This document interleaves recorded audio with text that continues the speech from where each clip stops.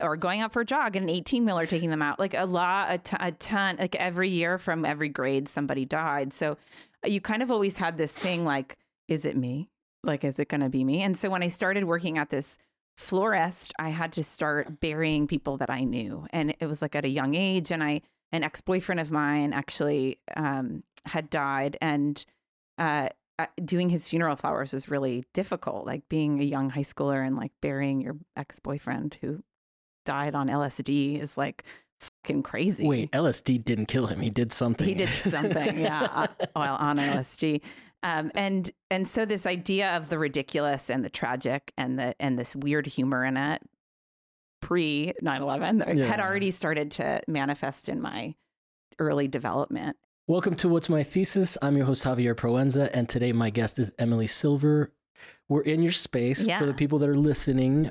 We work in a lot of different colors. Mm-hmm. You do loom stuff, but you also do sculptural stuff. Mm-hmm. So, I mean, obviously you're in the sculpture department, so that is the background, right? Yeah. The main.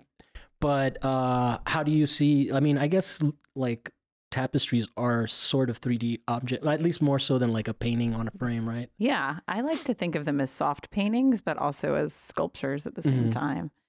I have a background in sculpture. I started as a painter. I think everyone kind of starts painting maybe when they're younger. It's like a thing. When I was really, really young. And then when I went to undergrad, I got the sculpture bug, and that was kind of it for me. I just, building shit, breaking shit, putting things back together. And then like what kind of shit early on?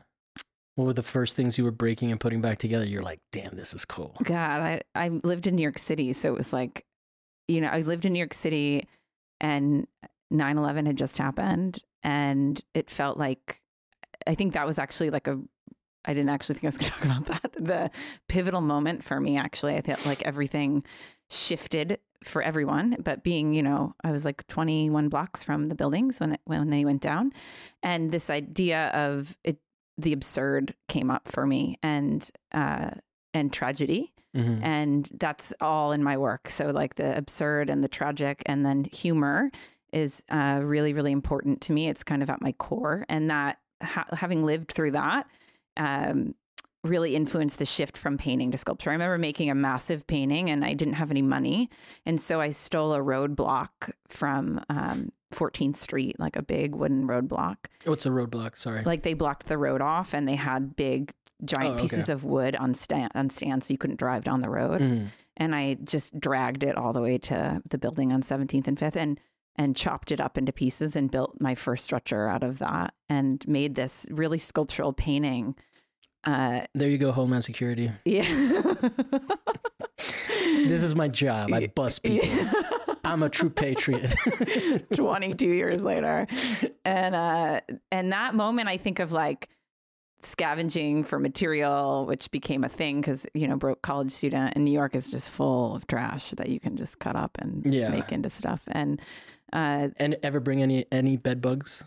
I did not bring any bed bugs. However, I knew many people, mattresses are a thing in beginning sculpture. Like in New York, that was a big thing. It's like baby heads with nails in them and dirty mattresses were a thing. Here in LA, when I teach, it's everybody wants to make fucking wings. So it's like, I don't allow anybody to make wings. What do you mean wings? I give an assignment and everyone's like, I'm going to make a set of wings. I don't know. It comes up all the time. What's her name? The woman from The Simple Life, not Paris Hilton, but the other one, Lionel Richie's daughter. Didn't she ruin that by getting that tattoo of the wings? Like, that's like so 2010s? See, I don't know. I should bring that reference up for you guys are a decade late. Look at this. This is what you want to make? I tell them no wings. It's like the first day of class. I'm like, no wings. And I can just see like, some souls slightly crushed. They're like, I really wanted to make wings. So yeah, that's where that started. Sculpture started in that moment where I was like, it was so less about the painting that ended up happening. It was more about the building and that the dragging and the cutting up. And then from there, I just started turning, a lot of shit around me into sculptures. Yeah, a lot of scrap wood and fabric. And did you ever get into like ready-mades, or it was always, breaking stuff and putting it back together? A little bit of ready-mades, but mostly this kind of shift of things that we recognize and reorganizing them into things. Like I built a big hot air balloon that crashed into the side of the building in the building that we were working in, but it was all out of scraps. And I learned how to, build a motor. And so you crashed it into the building, or it crashed into the building? It looked like it crashed into the building. Yeah, it was a lie. It didn't. Okay. So you installed it to appear like it had crashed. Okay. Yeah. And I wove cardboard. So, like shit material that gets really elevated. Thing with that. Cool. And then when did you buy your first loom? Oh, this is pretty new. That the weaving happened this year, actually. Oh, okay. So this is like completely new. Yeah, really. Oh, wow. And it's interesting because it took me a really fucking long time to find this. And it feels like, oh yeah, that's the thing that I've been looking for. I don't know if you just post a lot, but I don't think I've scrolled down far enough to see the non-loom stuff on your Instagram. Now I have a reason to do it to go down to the bottom to the first post. Yeah, you'll see that it comes out of video work. I do a lot of animation and GIF. Like I use social media in the stories to make. I started that about 5 years ago when the GIF first came out in the stories. Oh, okay. And I'm only reminded that it was 5 years ago because Instagram or Facebook told me in a memory recently of the thing, and I started making these collages in stories until the app would break. It would like turn off on me and shut off, and I'd have to start over, or I'd save it and then bring it back in and then layer it and layer it and layer it. And then I started making paintings from those. I thought that was an interesting conversation between like the digital and the painting, and kind of romanticizing this digital space that we live. And now more so than ever, we live these kind of dual lives between social media and reality. And like what you're saying, like, I mean, we haven't met until today because it's only been through social media. So it's really interesting, like what people know about you. Also, the other fun thing about that is that like when you set up meetings and then like you had a leak, so we had to reschedule, and then like we've been like planning to meet for a longer time. So that makes us even more invested. Yeah. Like it's like a weird, I've had like Instagram friendships before, but like that pre-meeting of like, no, this has to happen now. Yeah. Like it's destined. We got to get this done, Yeah. So I'm really excited to be here. So what is that stuff? That's just plaster? The frame? Yeah, the frame. So it's wood first. I cut these kind of weird shapes out of wood. And then there's foam, like a spray foam on it. Okay. And then I plaster it with bandages, and then I like a plaster of Paris bandages. Yeah. Oh, okay. And then on top, the cake like stuff is I'm telling you all my secrets. Oh no, you didn't have to. No, it's fine. I'm okay with it. Is a modeling paste. Okay. A lightweight modeling paste that I tint and then I paint it. Mm-hmm. Yeah, it does have a very icing feeling to it. Yeah. There's a lot of like, do you go big on birthdays? Like, are you? The celebratory is like definitely rooted in the work for real. Are you? But like, are you someone that bakes cakes and is like, "Hey, it's your day"? Because I don't feel like, from looking at the work, it feels like that vibe, but I don't feel like you are that person. No, I'm not that person. I'm like a very introvert extrovert. Like my work is loud. I dress very colorfully, but I'm a bit of a loner, actually, which is like an interesting thing. And as I get older, I learn more. I accept it more, and I learn that more. And but no, I don't really go over the top. I used to work so the lineage in the work also comes from, I was a floral designer I started at 16, and but I was really focused in funeral work. And I worked at a mortuary, and then so the industry has been doing flowers at the mortuary. Yeah. Okay. Yeah. So when I was 16, I lived in this very odd small town in upstate New York. Okay. Shout out to anyone who I might still know there that's actually going to listen to this. Are you not going to say the name? Is it the town of Bethlehem, outside of Albany, which, Albany's a shithole. I'm going there in 2 weeks. That's where Nexium is from. Yeah. Yes. Yes. And you know I love a good cult. So I am not branded. Nobody put anything on my body from there. If you don't know what the NXIVM thing is, you need to go watch the special on that. Yeah, the second season's actually better than the first, I think. On HBO, the Vow. Yeah, the Vow is fucking intense. The second one is like they try to give Nancy some room. They give her enough rope to hang herself. Yeah, of course. That's how they roll with this. It's kind of brutal. You should watch it though. It is pretty interesting. No, it's great. Yeah. So when I lived in this town where we had very odd deaths every year. So like young kids died every year, like freak accidents, like someone flying out of the back of a car, somebody falling out of a window. We always just kind of were curious which one would Sounds like bad parenting. Yeah, it was a lot of that. Or going out for a jog and an 18-wheeler taking them out. Like a ton, like every year from every grade, somebody died. So you kind of always had this thing like, is it me? Like, is it going to be me? And so when I started working at this Florist, I had to start burying people that I knew. And it was like at a young age. And an ex-boyfriend of mine actually had died. And doing his funeral flowers was really difficult, like being a young high schooler and like burying your ex-boyfriend who died on LSD is like fucking crazy. Wait, LSD didn't kill him. He did something. He did something, yeah, while on LSD. And so this idea of the ridiculous and the tragic and this weird humor in it pre 9/11 had already started to manifest in my early development. And do you hate that show 6 Feet Under? I liked it. I mean, I get asked that like all the time. Yeah. Or like My Girl, because I definitely was like that. And, growing up. Dude, I was not ready for that movie when I was a kid. And I went to watch fucking Macaulay Culkin from Home Alone. Holy shit. And Bees? I'm like, come on. It's way too much. It's like, what's it? Kevin McAllister just dies. I know, right? Like right off the bat too. Fuck. Yeah, that was an intense one. I felt like I was living that a little bit with that. And then I stayed, it was in the floral industry for a really long time. And that's a fucking nightmare. Like I hate brides. Mm-hmm. I hate weddings. So when you talk about like parties and stuff, but I love the, how fucking weird it is and the psychology behind it and like how people go crazy. And when I moved to LA, I worked at a mortuary in North Hollywood and I only did floral stuff for the funerals. And what celebrities did you bury? Is that where this is going or no? No, I wasn't going to go to celebrities with that. But I spent so much time in cemeteries. So I'd bring my lunch and eat in the cemetery. And I was like such a voyeur for funerals. So I would like sit behind trees and watch funerals from a distance, like the whole service happen. And it's so interesting to just watch how people gather and grieve in spaces. And then like when they leave, there's maybe an hour and then the groundskeepers come out and they like take all the flowers and they just shove them on top of the ground, on top of the body. And as a inter it or no? Well, they put the dirt on it and then all these arrangements that were thousands and thousands of dollars and massive sculptures, right? The arrangements I'm making are like casket size. So, 8 feet large.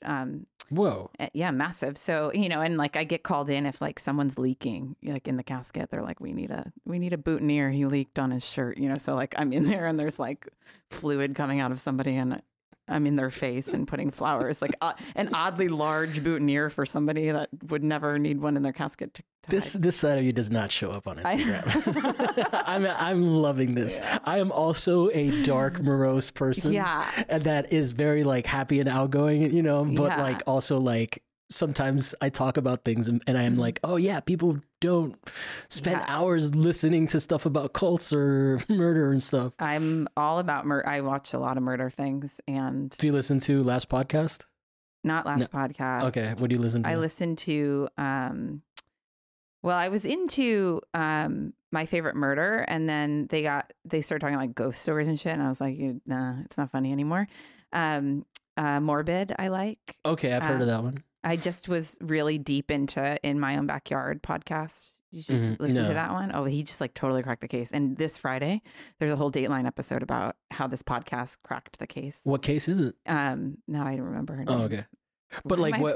But she's from San Luis Obispo, and she was a student at San Luis Obispo that went missing at a party, and it was You guys, I'm sorry, I can't remember. No, that's okay. It's anyways, he started a podcast about it and investigating it and like totally helped crack the case. Nice. So this Friday, I know this isn't going to air until like way later, but you can look it up on Dateline. I'm a Dateline fanatic. I like love Dateline.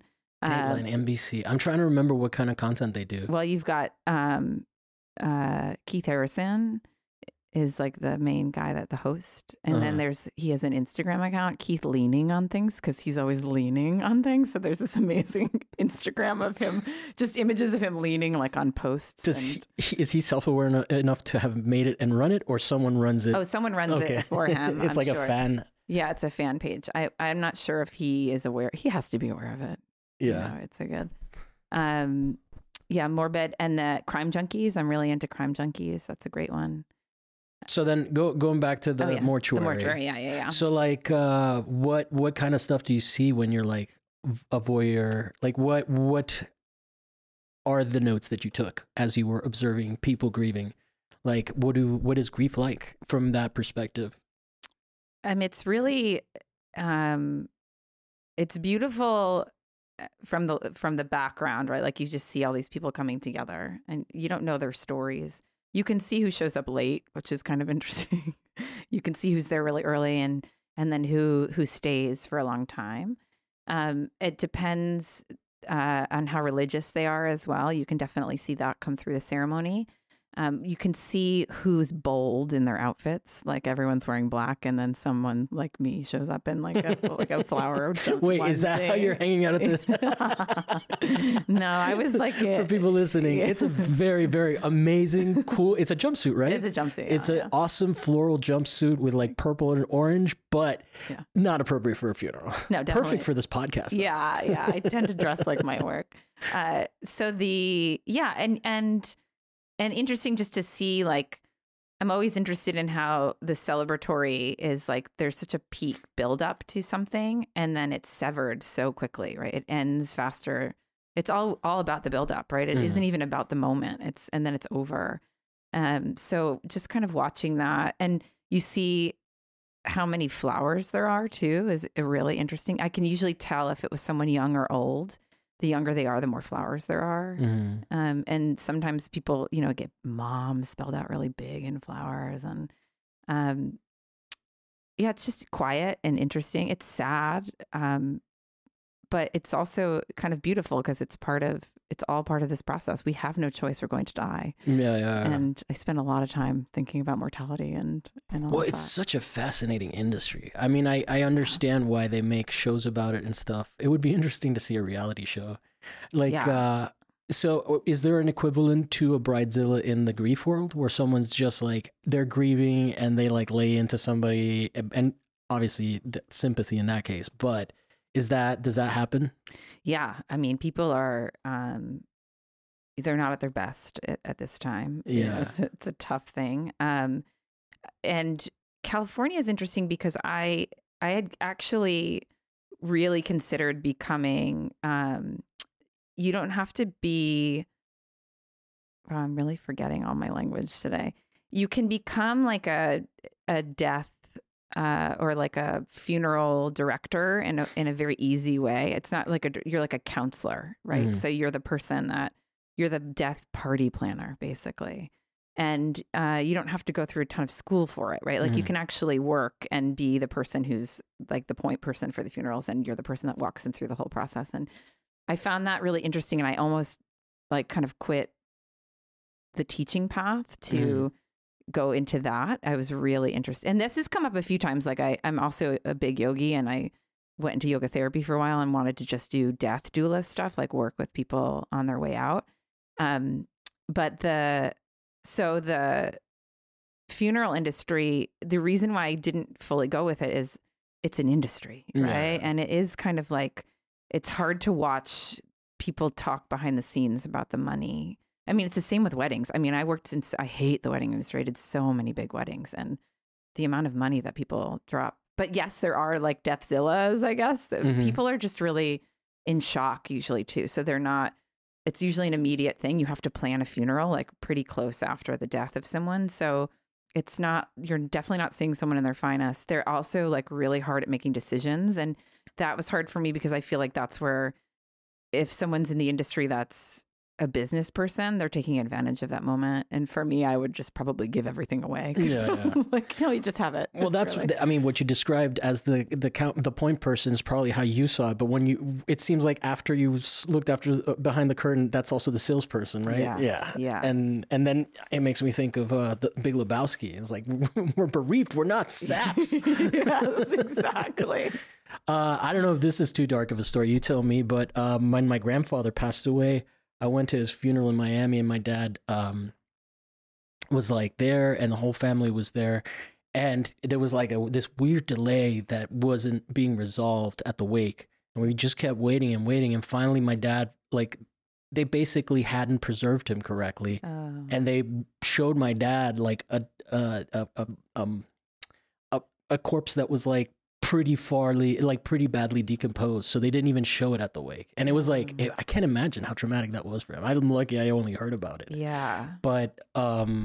But it is interesting. Like, did you there was a Netflix show called Haunting of Hill House, where the main character is it's a family that runs a mortuary, but one of the main characters is the person that does the makeup and makes people look presentable. And there's like the last episode of it, which doesn't really ruin the whole show. It's just kind of sappy, but everything up until that is like pretty intense and really interesting. But I had never really considered why someone, like, it did a really good job of illustrating why that person loves their job and why that person, like, what that person does for people, helps people like grieve, you know? Yeah. Which is really interesting. I remember seeing my grandmother, and she had a smile, and that weirded me out. Yeah.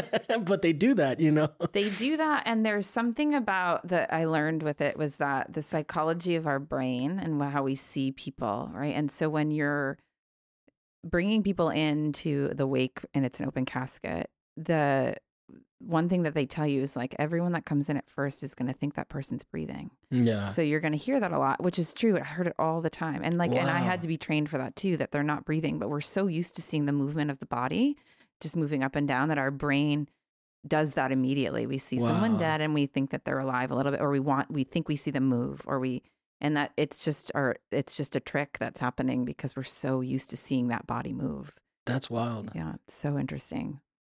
Any thoughts about any last morbid thoughts about this before I start asking you about bridezillas? I'll talk about death all day long. I mean, that's well, we can come back to it. I mean, I just know that bridezillas are very popular on YouTube, so I don't want to miss an opportunity to speak to somebody that knows. Am I going to get tagged for bridezillas? No, it's hilarious. What's the craziest story the thing that ever happened? Did you ever see like, things that are popular on YouTube are people cheating in the bathroom right before the wedding.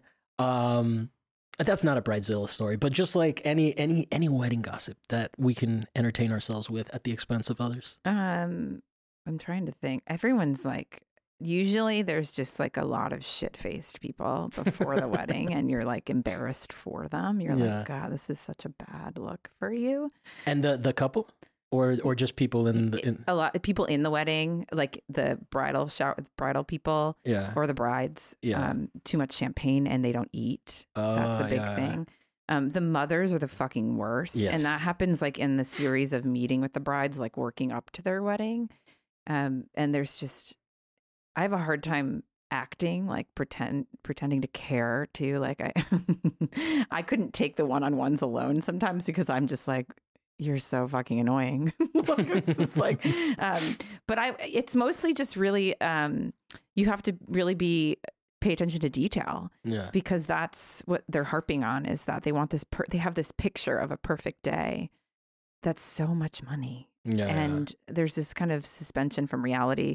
So day of is always like, you try and be invisible as possible, like, because you just don't want to be in the line of fire. And I've just seen people. These are supposed to be blue. Yeah, they treat people really poorly a lot of the time, and it's not usually the bride. Always, it tends to be like the mom or somebody who's in charge, like the maid of honor or something. And they don't tip a lot of the time when they're supposed to. You know, it's a shitty ass tip in the end. But it's just a lot of work. It's a lot of work. It seems pretty because flowers are pretty, but they're fucking dirty. and heavy and wet. And, it's like a lot of moving large wet sculptures, you know, and making sure that they don't break. So it's, that kind of load in and load out is a lot of stress. What were the labor laws when you were 16 in your state of New York? Because you could work at 16. You could? Yeah. Wow. I worked at Kmart, and I had to work 2 jobs. So I was working at Kmart and at the flower shop. Okay. I mean, I guess that tells us something about the difference between our economic backgrounds. Can you talk about how the dark stuff shows up into these colorful pieces specifically? Like what are you, because I mean obviously there's a balance there, right? It's like really loud and attention getting, but then what do you want to people to take away from a piece, I think that there's like humor in them, and they're bright and colorful, so they're attractive, right? Like you're attracted to them. Like rat shiny stuff, we're the same way, right? So I didn't know that about rats. So we get drawn in with color. I think there's a lot of chaos in the work, and it pulls you in, and then if you stay with it, you start to see these kind of grotesque things that come out. Some of them, there's a lot of kind of coding in the work as well. Like I use a lot of the same imagery over and over again. See some eggs? Yeah. I have a lot of eggs in the work. And a lot of weird tongued Gene Simmons characters. Yeah. A lot of mouths, big teeth.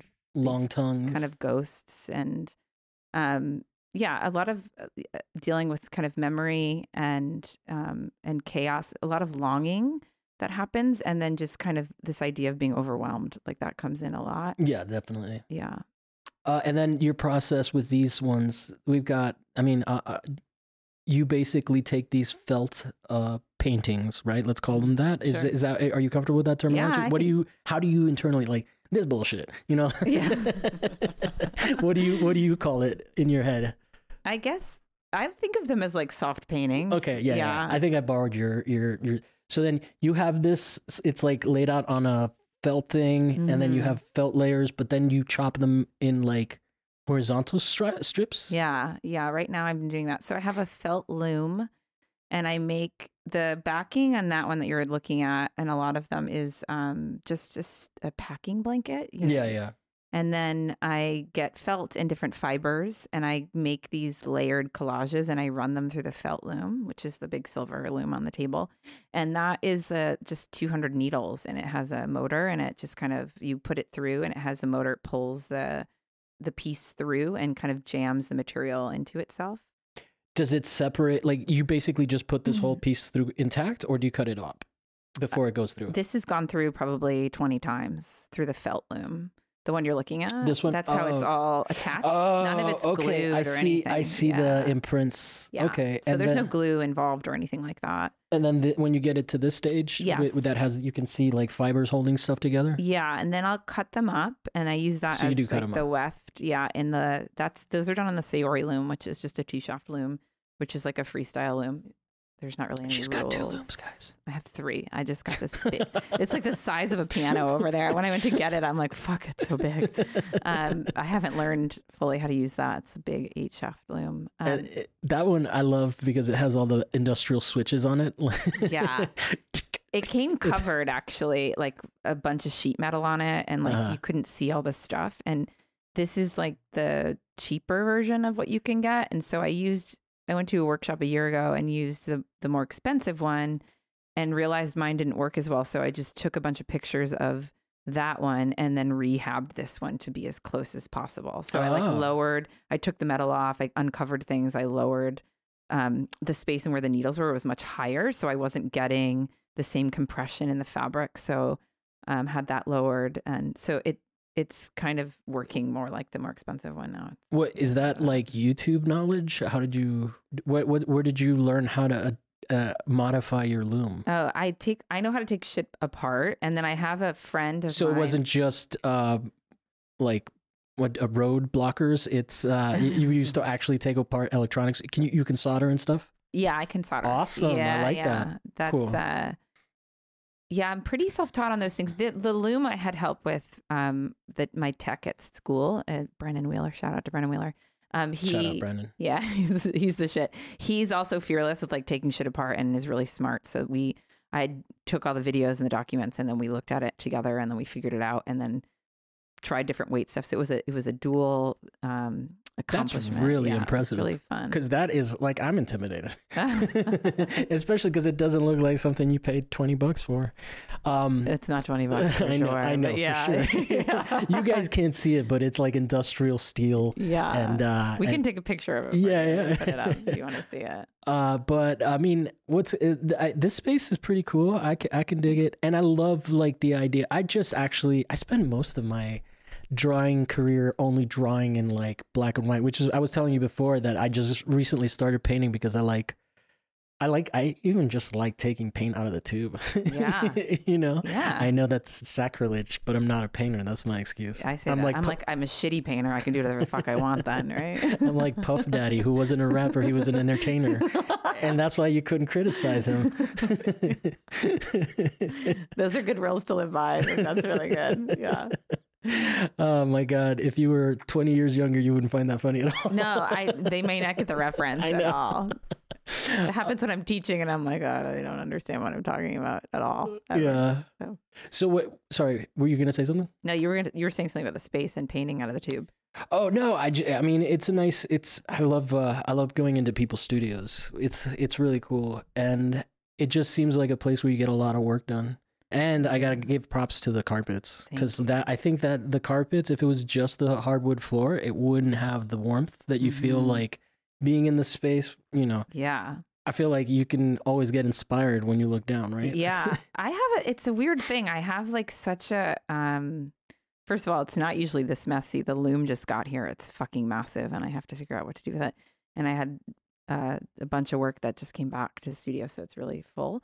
But the rug thing is important because I have to like nest in my space. Like it has to feel like really warm and comfortable and desirable for me to want to go there. Most studios have always been fucking cold. There's never any heat. That's why I always have a heater coming around with me. I don't even have heat in here, but every studio has just been like a cement slab and like a leaky fucking ceiling and half the shit doesn't work. And I realize that the more it feels like home or comfortable, it's my favorite space to be in, the more work I get done. And so like, you're right. Rugs have fucking changed everything. Yeah, no, I totally like, I mean, I've made a point to make sure it's in the video because it really does make a difference and it works really well with like you would typically think that you want less clutter so that the work can stand out. But I think in this case, it kind of like if the walls are down, you know, like because you said that you're going to be taking all this work down, because you got to make some new stuff, right? Yeah. When the walls are empty, I'm sure you feel the emptiness as opposed to it just being like a regular sterile room. Yeah. With no stuff on the walls. Yeah. And I'm a total maximalist, you can tell. So it's like having pattern on the floor it just helps me stay grounded. I think maybe it makes other people crazy, the amount of shit going on, but pattern on pattern and on pattern feels really good to me. Yeah. My friend Jackie Perez dresses not exactly the same as you, but always like not even, I wouldn't say clashing colors, but that's how I was taught when I was working in retail, that you don't mix patterns. Like one time I wanted to wear this was an American Eagle, a Hawaiian shirt before it became problematic. Like this was in the... We have to discuss that you worked at American Eagle, but go on. Oh yeah, we can totally get into that. I am not ashamed. In fact, I was super shy and I just got that job so that I would force myself to talk to people. And then they put you on the posters, did you? Yeah. I was never that handsome. I was always hairy, too hairy for that. So yeah, they told me that like you can't wear like plaid with what's it called, and now I see people breaking that rule all the time and I'm like, man, we were so conservative back in the day. We were patterns and like no brown and black, no red and pink together, you know. Yeah, I mean, I one time I wore a brown belt with black shoes and someone said, that's so Cuban. Amazing. I was like, okay, I didn't even know you couldn't do that. I guess I just didn't know enough people to dress well. But yeah, that's a whole story. Like most of my... I realized recently that I'm good at spotting lying because I grew up with so many people that ended up becoming junkies. Oh, you know, so in that environment, I don't think anyone was dressing well. Right. And I guess Florida, that's a given. Yeah, Miami, you know, and all of that. But it's a wild. Is bestiality still legal in Florida? Dude, I missed so many opportunities. I didn't know it was. Uh-huh.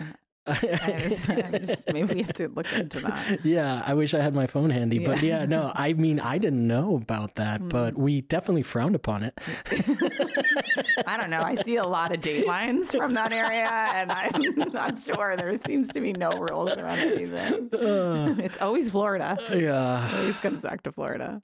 Damn, yeah. Florida is great. I mean... Is it? It's great because, like, it's a really easy don't fuck with me card. Okay. All right. Like, it's like, yo, I'm from Florida, dude. And like, that doesn't even mean anything. And then people are like, okay. Murder was the case. We gotta. Yeah. No, I mean, really, all it means is that I was like a grimy middle-class kid that was like, you know, hanging out with other grimy middle-class kids. Did you ever watch the movie Bully by Larry Clark, the guy that made Kids? No, I saw Kids. I didn't see. Yeah, this one's much better than Kids. Kids is all right. Kids was just a big hit because of what it was about at the time. But I think the best Larry Clark movie. I mean, he's a photographer too. He started. He had a book called Tulsa about like heroin addicts. Uh-huh. So he's like, I just made the connection that's why he made that movie. Basically, it's about a true story about these kids that killed a bully that and like got charged. But like it's the whole story of it, and it's Brad Renfro and like really like late 90s kind of problematic actors that got into a lot of trouble, you know, like that kind of almost embody the roles. Yeah. So influence them in life. Yeah, but like there's a scene in that where someone gets into the car and he goes, "Hey, do you guys have any acid?" And like they have it in the glove box. And I was like, "Oh yeah, I remember." It was like $2. It was so cheap you would give it away. Yeah. I do remember that as well. Yeah. Were you a party kid in Albany? Yeah, I did. I experimented pretty young. The first time I did. Well, you had 2 jobs. I mean, you were like a middle-aged man by 16. Exactly. The beard. It was the whole thing. I had probably, I started smoking cigarettes at 12, I think. I was smoking a pack a day at 12, Camels. Yeah. Oh, wides or just regulars? Just regular Camels. And then... and smoking weed around then. And then I did mushrooms for my first time, which is funny. I have a mushroom allergy now, but I did mushrooms for my first time when I was in 8th grade. Oh, wow. And, do you know the Kids in the Hall song? Which song? I did all my acid in grade 8. Like that. I've never actually heard it. I remember Kids in the Hall really well, but I don't remember that song. Now I'm going to have to. It was part of their compilation CDs. Yeah. I'm sure you can Google it. I did all my acid by grade 8. Yeah, that was basically me. Yeah. And I drank a lot. And, it was like I hung out with the bad boys. It was like a thing. And then by the time I was in high school, like 10th grade, I really had my shit together compared to other people. Like I was just kind of done with it. And I graduated early because I had to work and put myself through shit. So it was like, and I figured out the system. I realized you didn't actually have to be in high school for 4 years. Like you could do all these, get your requisites done early. And so I did that. So you didn't do GED, you accelerated. I accelerated. I just graduated a half year early because I had to work. So, and it worked out for me. But it was funny because the people who gave me, I'm the youngest of 4 and my siblings were like partiers. So I lived in a very like heavy party house. That's probably why you snapped out of it. Yeah. I was calling ambulances for people with alcohol poisoning at like 13. So then I became the call for when people my age were actually drinking in high school, like, Emily's puking, what do we do? And I'm like, oh, now you want my help. Why didn't you invite me like, to the who party? is it?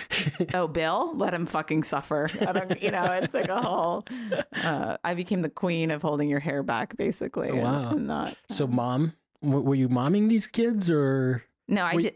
You weren't the mom of the group. Definitely not. You didn't identify as that because that's a really annoying thing to do. Yeah, I didn't really end up partying with people my age. I just had older friends. That's how I got into drugs early. And then I was with older people. And so when they were going through it, I just would get these emergency phone calls. I didn't really help them.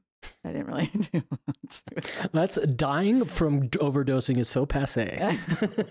That was all the stupid alcohol drinking. Yeah. But unfortunately, you know, a lot of people, like you were saying, OD'd and died. We lost so many people from school. That sounds like we're of a generation, because I think that like even in Miami, you know, like my siblings weren't anywhere near what me and my friends were. Like and I look at all of our families, and it's true about all of them. You know, it's kind of like we were kind of the last on the tail end of that. Yeah. Class of '98 was probably the I think people just had their like what they say is that with crack died out because people would see what it would do to people, and so they were just like, I don't know if it's worth it, you know. They didn't want to. Yeah. You know? So scabby. Yeah, but yeah, I mean, Florida is the pain mill capital of the world, probably still. But you could just like there were documentaries about it, like how. Like it was just there's a hillbilly highway, which would be I mean, I don't support the terminology, but that's literally what it's called, where people from Kentucky used to come down to Florida and in buses, and then just get prescriptions. And then since there was no system for regulating stuff, you could, first of all, you could get a prescription and buy the drug in the same place, which is a bad incentive creation machine right there. And then because there was no tracking system, people would just shop doctors down, you know, go to one clinic, go to the next, and they would take these buses and take all that stuff up there. And then I forget there's another detail that happened, because at a certain point, Kentucky was like, F this, you know, like we're going to start doing our own stuff. And I don't know. I'm a little fuzzy on the details after that, because like I only followed it until like 2006. But I recently heard that person that made that documentary talking about it, and I forget all the details. But really, like after Kentucky was like, yeah, we don't need to go to Florida anymore, and I think they came up with something. Maybe they started making their own stuff, but that's always dangerous. Yeah, that's what we're seeing now, which is even worse. Yeah. Oh, dude, with fentanyl, you can't even. I would never. I wouldn't survive. No way. Oh my God. Every once in a while, I'm like, maybe I should do some coke again. You know, and I'm like, nah, it's not worth it. Yeah. Well, I just talked to my friend who made me think about this, but like my friend Chelsea, who's in Detroit, she's like trained herself how to use Narcan, and she's like distributing strips sort of like as a service, because all the galleries are in neighborhoods that are a little rough. And I was like, I don't think that's it. And then I thought about it. I was like, oh my God, I could definitely do that out here, and it would probably help, you know, just like make stuff available at like spaces. Yeah. You know? It's not a bad idea. Yeah. It's a great idea. Yeah. So I want to shout out Chelsea on thinking stuff that made me think. Good work, Chelsea. Yeah. She's cool. She has some interesting work too. We hung out at Art Basel. Have you ever been to Art Basel? Oh, hey, I haven't gone to Basel. Yeah, don't. Yeah, I mean, it's fine. Really, I'll go, but I don't really want to go. Yeah, just skip the convention center. Do the other things. Yeah. Untitled Art Fair is pretty nice. Yeah. Yeah. So then, where are you headed next? You just got into this looms movement. How deep are you going to go? Are you going to do you have any interest in just like non-felt related looming or weaving? So this big loom I just got is going to be a lot more complex. So I'll be able to make these weavings a lot more dynamic, and I'm really excited about it. I actually have a residency in Iceland this summer for all of July. Oh, wow. The textile residency in northern Iceland, and it's all textile based. So it's like all looms, and they have a digital loom, which I'm really excited to learn to use. And that's something that we're working on getting at SMC, actually. So that I want to get trained on that. So, and I'm also hoping, and I'm supposed to be able to, while I'm in Iceland, go to the farm and actually make my own fibers. So, you know, shave them and all of that stuff. Wow. Yeah. So I'm really excited to just kind of dig in. I'm a big process nerd, and I'm like a big into learning. So I'm constantly like taking workshops or learning new skills. It's like I just can't stop doing it. It's like something I love so much. So yeah, I'm definitely, I feel like the felt and relationship to video and the weaving is really exciting, and I'm pushing forward with that. There's something about the process when I get to the loom that's like meditation, and yoga is a big part of my life as well. And so like that idea of like working really chaotically and with these like very chaotic imagery and over the top work, and then having to sit down and like cut it up and undo it. It's actually something I used to do with my sculptures all the time. Make a sculpture, cut it up, make something new with it. So it's interesting to see me doing it again in this work. And then when I'm weaving, it's like such a slow process. Like I have to slow down and really be with the work. And it feels really beautiful. Like I haven't had like a beautiful moment in the work. It's always been like chaotic and fun and playful, or fucking hectic and a nightmare. And so it's nice to have this like, because there's a lot of longing in the work as well. And so just kind of having that part of the process show up has been. Well, I mean, I've learned so much. I didn't even know. I didn't know there was a felt loom. I didn't know there was all these. This loom stuff is interesting to me, but it's completely.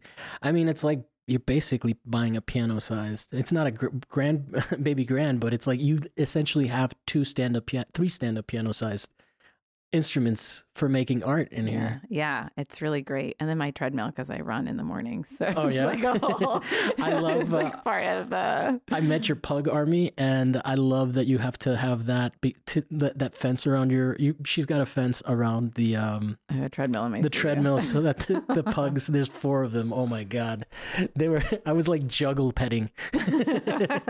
Like what would come, and then I would try to pet him, but they were so excited that they would just like leave, and then the other one, and they just shuffle, and I would pat one on the head. I'm so like cute. Slightly embarrassed by the amount of pugs I have, but also like whatever. This fucking why life would you is be weird. Why would you it's be like a red flag. Like, oh, she has 4 pugs. I don't know, it seems fucking weird.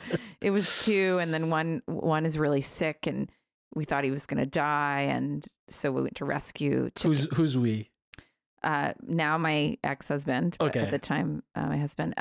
Okay, I didn't want to be like, were you a bridezilla? And then it turned. I was a bridezilla. I didn't have a wedding, actually. No. You didn't have a wedding? No, you went to the courthouse? Yeah. So when that's interesting. You fucking hate weddings now. I hate weddings. I wouldn't do it. I think it's a waste of money. It is. And I think it's like, you really just want your picture taken when it comes down to it, or you're trying to have a big party, but I feel like if you're you really need to think about it. Like if you're going out to dinner, who would you want to buy dinner for?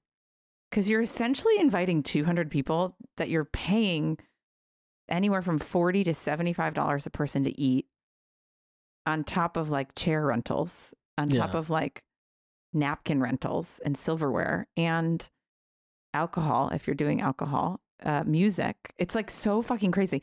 People are spending anywhere from like a low flower order for a wedding is $15,000. Jesus. For fucking flowers. I'm like, they're going to die. They're beautiful and you're employing me. But at the same time, it's like, they're going to fucking die. And just for this moment that most people forget about because they're drunk, or they are blacked out because they're nervous, or they're so worried that other people are not having a good time that they're just consumed that it becomes.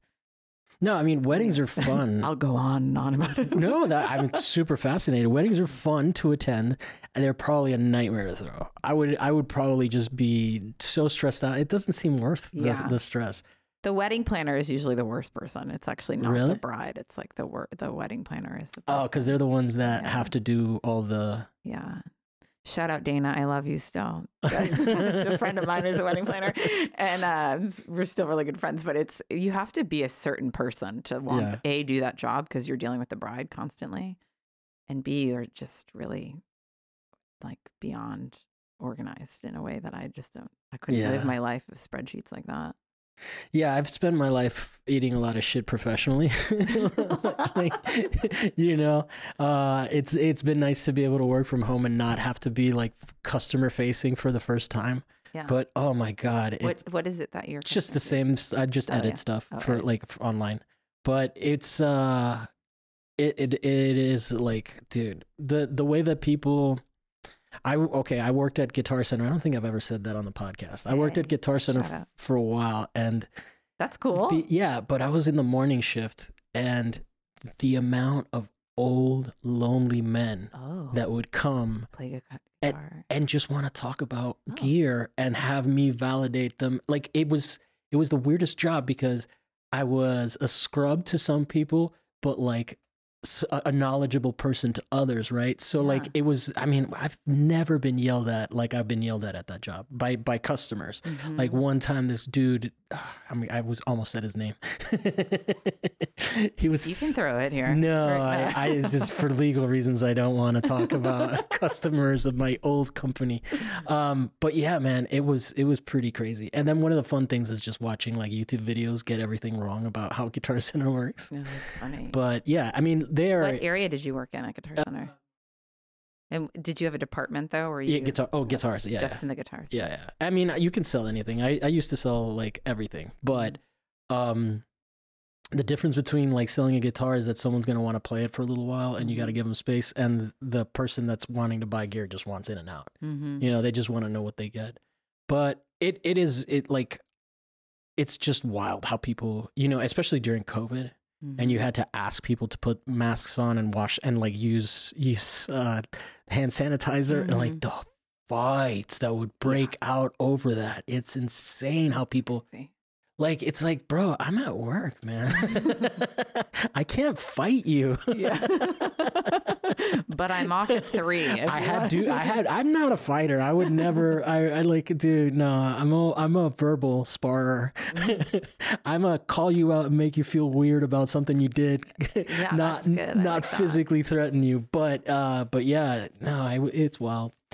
Do you get a lot of people that obviously they come into play, right? They come in and that's more like since I was in the mornings. Okay. That's like that's an afternoon thing. Yeah, that's it really gets loud. That's when you make the better money because it's so packed. But do you make commission? Oh, not anymore though. Or they restructured it like recently. I don't work there anymore, but I talked to some of the guys that work there, and yeah, they just did a bunch of layoffs and stuff too. So it was pretty like they are not doing great. Yeah, I imagine. Yeah. It's retail. Well, I'm not going to get fired if I say it's been mismanaged. So it's like as a company, they just have too many stores and not enough, you know, like they are spread so thin. Yeah. And they just had like they made a bunch of money during COVID. Anyway, who cares about Guitar Center? Sorry, Guitar Center. We're moving on. Yeah. No, it's more about customer service. Yeah, I think it's really interesting that you have this dark side that, I mean, it's not that I don't see it in the work. I definitely like it. I see the humor, like the coping mechanism of humor. And I definitely relate to sort of being, I mean, I'm not that bright in color and vivacious, but like definitely nowhere in comparison. I'm like muted next to you. But in terms of making work, I do like colorful stuff. Thanks. I also started seeing, I'm like a big, people that know me know this quite clearly. I'm like big into therapy. Like I'm like love mental health. I think everyone needs to go to therapy. Yeah. And I switched therapists a year and a half ago to an art therapist. And I was really skeptical because I'm an artist and a professor of art. And it felt like this could be really cheesy or it could be really fucking awesome. And I told her day one, I'm like, listen, bitch, I don't know if these tricks are going to work on me. Like, you're going to give me like assignments and ask me stupid shit. And I already know them. I already know what you're trying to do. You know, like I'm a teacher. I work from back. I know how to lead from behind and I know, you know, all these things. So, she was like, I'm really happy you told me that from day one. And it's been this amazing journey with her because I felt like, you know, when we went, I don't know how it was for you, I'm assuming, but when we went to school, maybe because we're similar in age, there was this big thing about making work that people didn't want it to be too personal or too therapeutic or anything about really your life. Like it had to enter into this dialogue and zeitgeist of what was going on. And I can just already tell how shitty my program was because they didn't even do that. Yeah, everybody was doing, this is about my mommy. Oh, we didn't have any of that. It was much more like in New York, it was just kind of like, oh, I don't want to fucking hear about your mom, you know? And there is a layer of that I don't want to hear about. But there is also this like, and I think more so now, there's a collective after COVID or whatever it is we're in. And going through collective trauma, right? Everybody's grieving, whether they know it or not. You're grieving, like you lost something. There's something that everybody lost. And I think that there's so much more to... And the government took it from you. No, it's not that kind of podcast. I hesitated on that one. It was good, though. It was good. But there's something that's actually like, as artists, we're kind of telling a truth, right, about the human condition, and we're not here by choice. I think a lot of us, we just can't do anything else. Like it's something we have to do. Oh, you mean art? I thought at first I thought you meant like being 11. I was like, that resonated too. Yeah, well, it could be either way, right? And yeah, so I didn't want to be here. Yeah, I did not choose to be here. I mean, it's like a spoiled kid on a vacation they don't want to be on. Yeah. I don't want to touch the water, Mom. Yeah. Hence, I don't have children because I don't want to. They didn't choose to be here. I don't want to. We went to Giverny when I was a kid. And there's a quote. I'm not going to credit it because it may be an embarrassing story. But I like embarrassing stories. But somebody in the family, I'll just say I said it. I was in a tizzy, and I went, I don't want to see no stinking flowers. That's what I'm imagining. Cute. As in terms of not wanting to be alive. Yeah. Well, there's that too, and so seeing her has been really interesting because there's been this, like, I'm not really good at language a lot of the time. So working with her has been fascinating because I have trouble with language sometimes. It's like I communicate visually so much easier. And even my students know that when they're telling me ideas, I'm like, you got to draw that shit out. I don't know what you're talking about. Yeah. And so it's been really interesting to like make something and then show it to her, or she'll give me a prompt and I'll make something and then show it to her, and then she'll talk about the color and the line and why I did these things and what does that mean, like what the negative space, like all of these things. So interesting to think about just psychologically and how it's relating to something that I'm moving through. So your work is like a Rorschach that she interprets, kind of thing? Yeah, it's so fascinating. Oh. And then with that, I'm like, wow, I didn't even think about that. And then it helps my work. It's like influencing my work in a way I didn't think that it would. I thought it would just be a separate thing for me. Yeah. And it's starting to come into the work in this way that is really, and it's not things I have to tell people, either. But it's not a lot of negative space in your work. No, actually, that's like an assignment I have is about erasure and space next, which is coming up. I mean, that's not a criticism. That's an observation in the context of what you just said. Yeah. Well, the lobster came up. The lobster's behind you. He came up in one of my prompts, and the lobster is there's also here. One yeah, there's a lobster in there as Did you watch the movie The Lobster? I haven't. I have to watch it. What do you think? That's what I get, and I don't know if it's it's glad I watched it. Not sure it's good. Okay, I might do it. That's what I hear a lot. Yeah.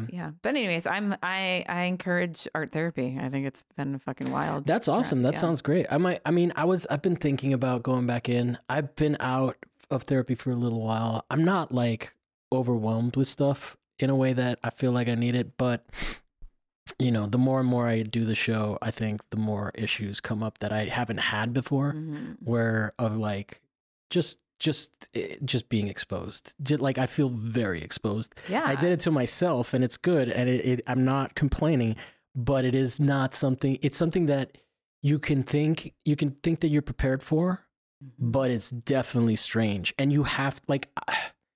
I find myself having to, I don't get annoyed by it, but having to remind myself that like I am not just schlub me when I'm at art openings. I have to like be like extra outgoing and welcoming to people. Yeah. Like, cause it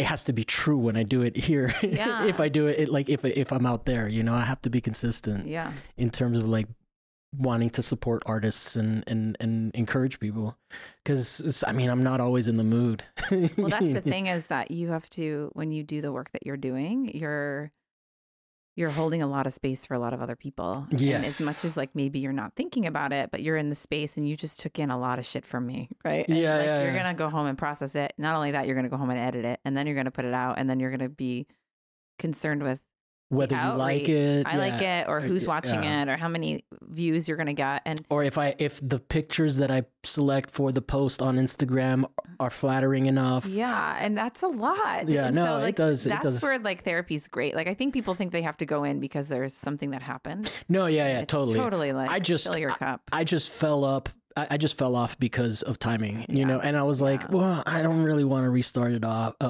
because like I think it happened around COVID, and then the economy was shut down, and then all of a sudden I got my job back, and I was like working several hours, so I didn't contact I was going through a university program, which I think is actually a pretty good option if you need sliding scale, because they will charge you as much as you can afford, and the other advantage to that is there's a disadvantage is that your therapists graduate.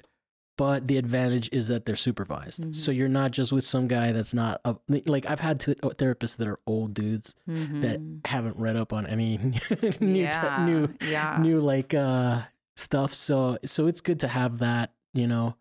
But yeah, I mean it's more of being lazy about going and setting it up. Like if it was already set up, I would be going. You know, get what I'm saying? Totally get it. But I think also it's been good to sort of just realize how much I can handle now after having done it, you know? So like that's kind of where I'm at.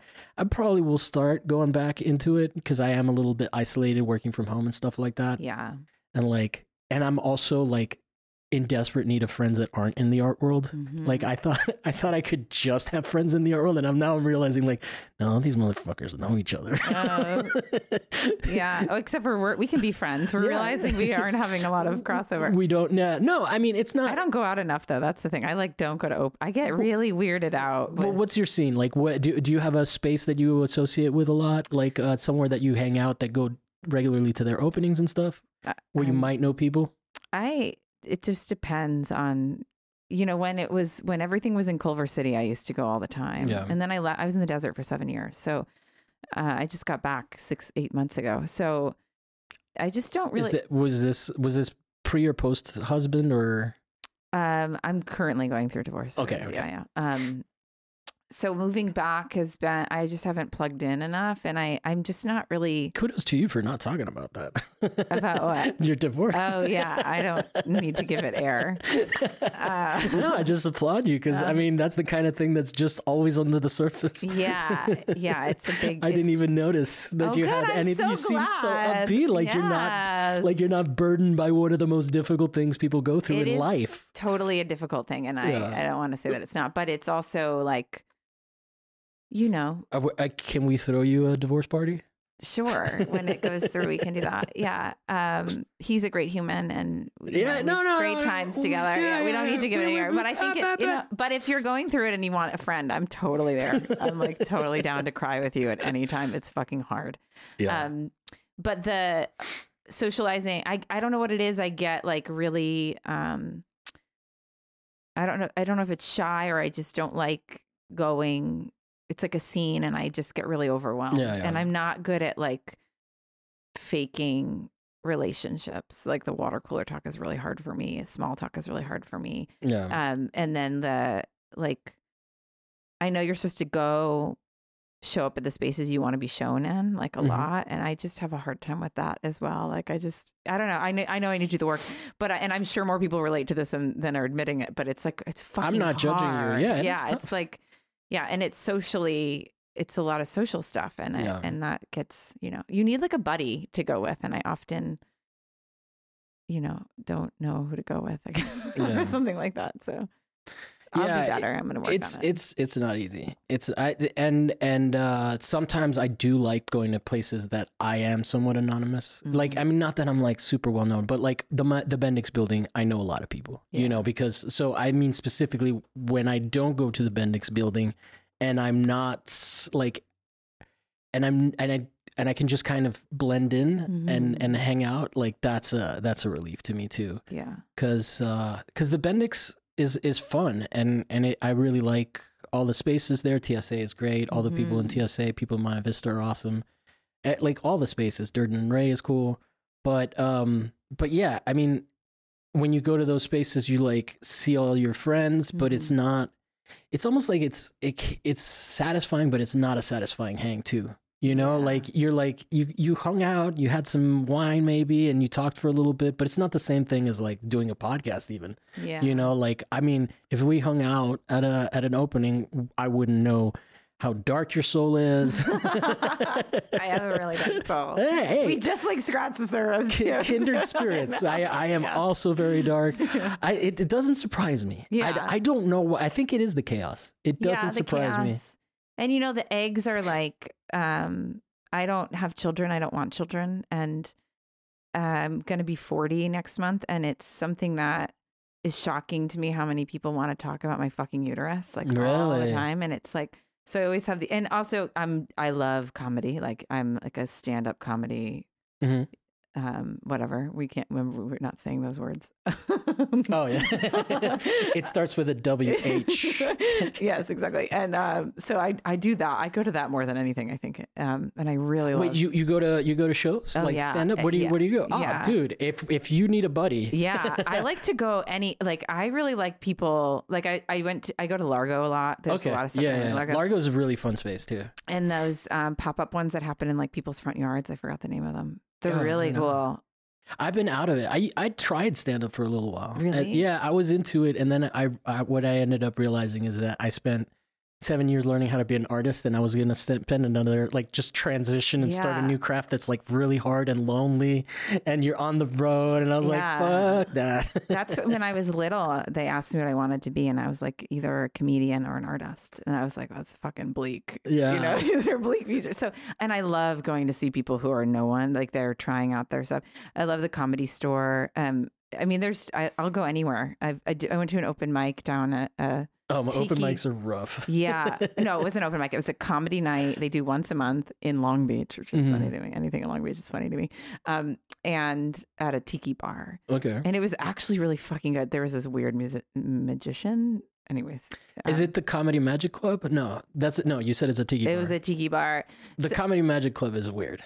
Oh, I need to go there. Yeah. I'll go anywhere. I like at least, I'd love to go once. I go to a lot of comedy. Yeah. So that comes into the work as well. But the eggs, this idea of like, so, you know, like throwing an egg at someone, the old slapstick comedy that comes in from that. But the idea that like my eggs associated with protesting.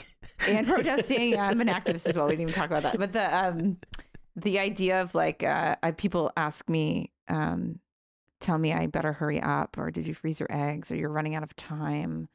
I developed early as a young woman. I got boobs before other people in my grade. And so it was like, you're fucked either way, because the girls hate you and the boys follow you around. And it was, in 6th grade, I had tits, and my mom would say, that's the first time anyone said that on this show. This is the only nub I'll give you, and then I'm out of here. But my mom, I'd come home really upset about it, because the girls would say that I stuffed my bra and the boys would want to touch my boobs. And it's like this whole, and then it becomes this whole thing of like, well, then prove it. It's like, so publicly get felt up in front of everybody. And my mom would say, well, and I would tell her like, all the boys are talking to me, but they don't look at me. They're just staring at my boobs. And she's like, that's fine. Just ask them what color your eyes are every time they do that. It's embarrassing for them, because then they have to look up at you. And so there's a lot of these eggs on the eyes, just kind of referring to this kind of like tits and ass thing. And my eggs are fried probably, or they're getting there, and that's okay with me. Yeah. But there's a lot of, it comes up all the time. People ask me how old I am, and then they're like, oh, how many kids do you have? Oh, you're not, what do you mean you're not having kids? Oh, you're going to regret that. There's a whole, yeah, I got a whole lecture at spring break by this woman that just went on and on to me. This was like someone just looking at your art? Yeah. And then she told me I was going to be all right, that I had a good face and okay, chompers, and I would be all right in this world. I was like, thank you for that. Wow. Yeah, it's interesting. It comes up all the time. It's like it's super annoying. I will tell you this. There are guys that on Hinge apps and stuff like that are actively looking for don't want children. Oh. So okay. You don't. So when I'm ready for Hinge. Well, I mean those guys maybe aren't going to get in your face about it. Okay. All right, Hinge guys. Because it's a little creepy to be like, do you want children? Oh, That's hilarious. But it seems like it's the inverse of that. I'm just saying that not every guy wants kids. Okay. Yeah. I get most shit from women. Actually. Yeah. No, I'm sure. You know, it's like it's just all the men in legislation that care about my uterus. Yeah. No one's going to do anything about it, guys. Yeah. Keep voting. Neither side. Good luck with that. Oh, now I kind of get your activism because because you didn't find that upsetting. No, I didn't. All right. Well, I think that's a good one to end on. Yeah, I think. We're not going to get higher than that.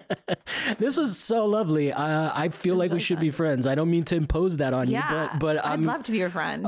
You should come out to the Bendix. I know you don't like doing that, and I just kind of bitched about it a little bit, but it's actually kind of fun. I'll come to the Bendix. And it's just what makes it easy is that it's all vertical, so you can get a lot of stuff in done. One space. I love that. I love that one-stop shopping is my jam.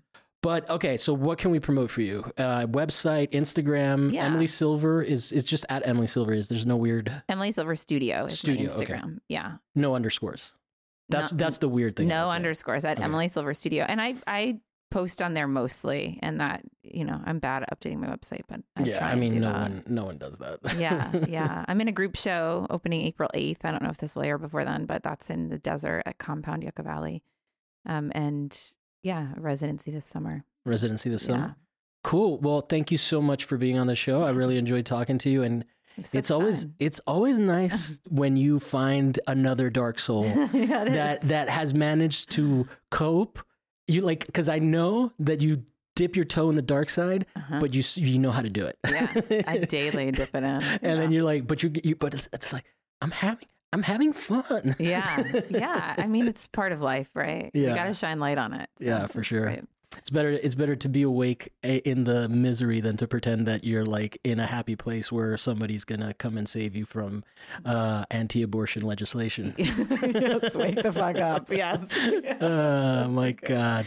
All right. Well, thank you guys so much for watching. We'll be back next week with another artist and another topic that may or may not be art related. We kind of straddled the line. I always like to assess after I say that how we did in terms of art. Yeah. We're good. We did. We went back and forth. It's still an art podcast. Yeah.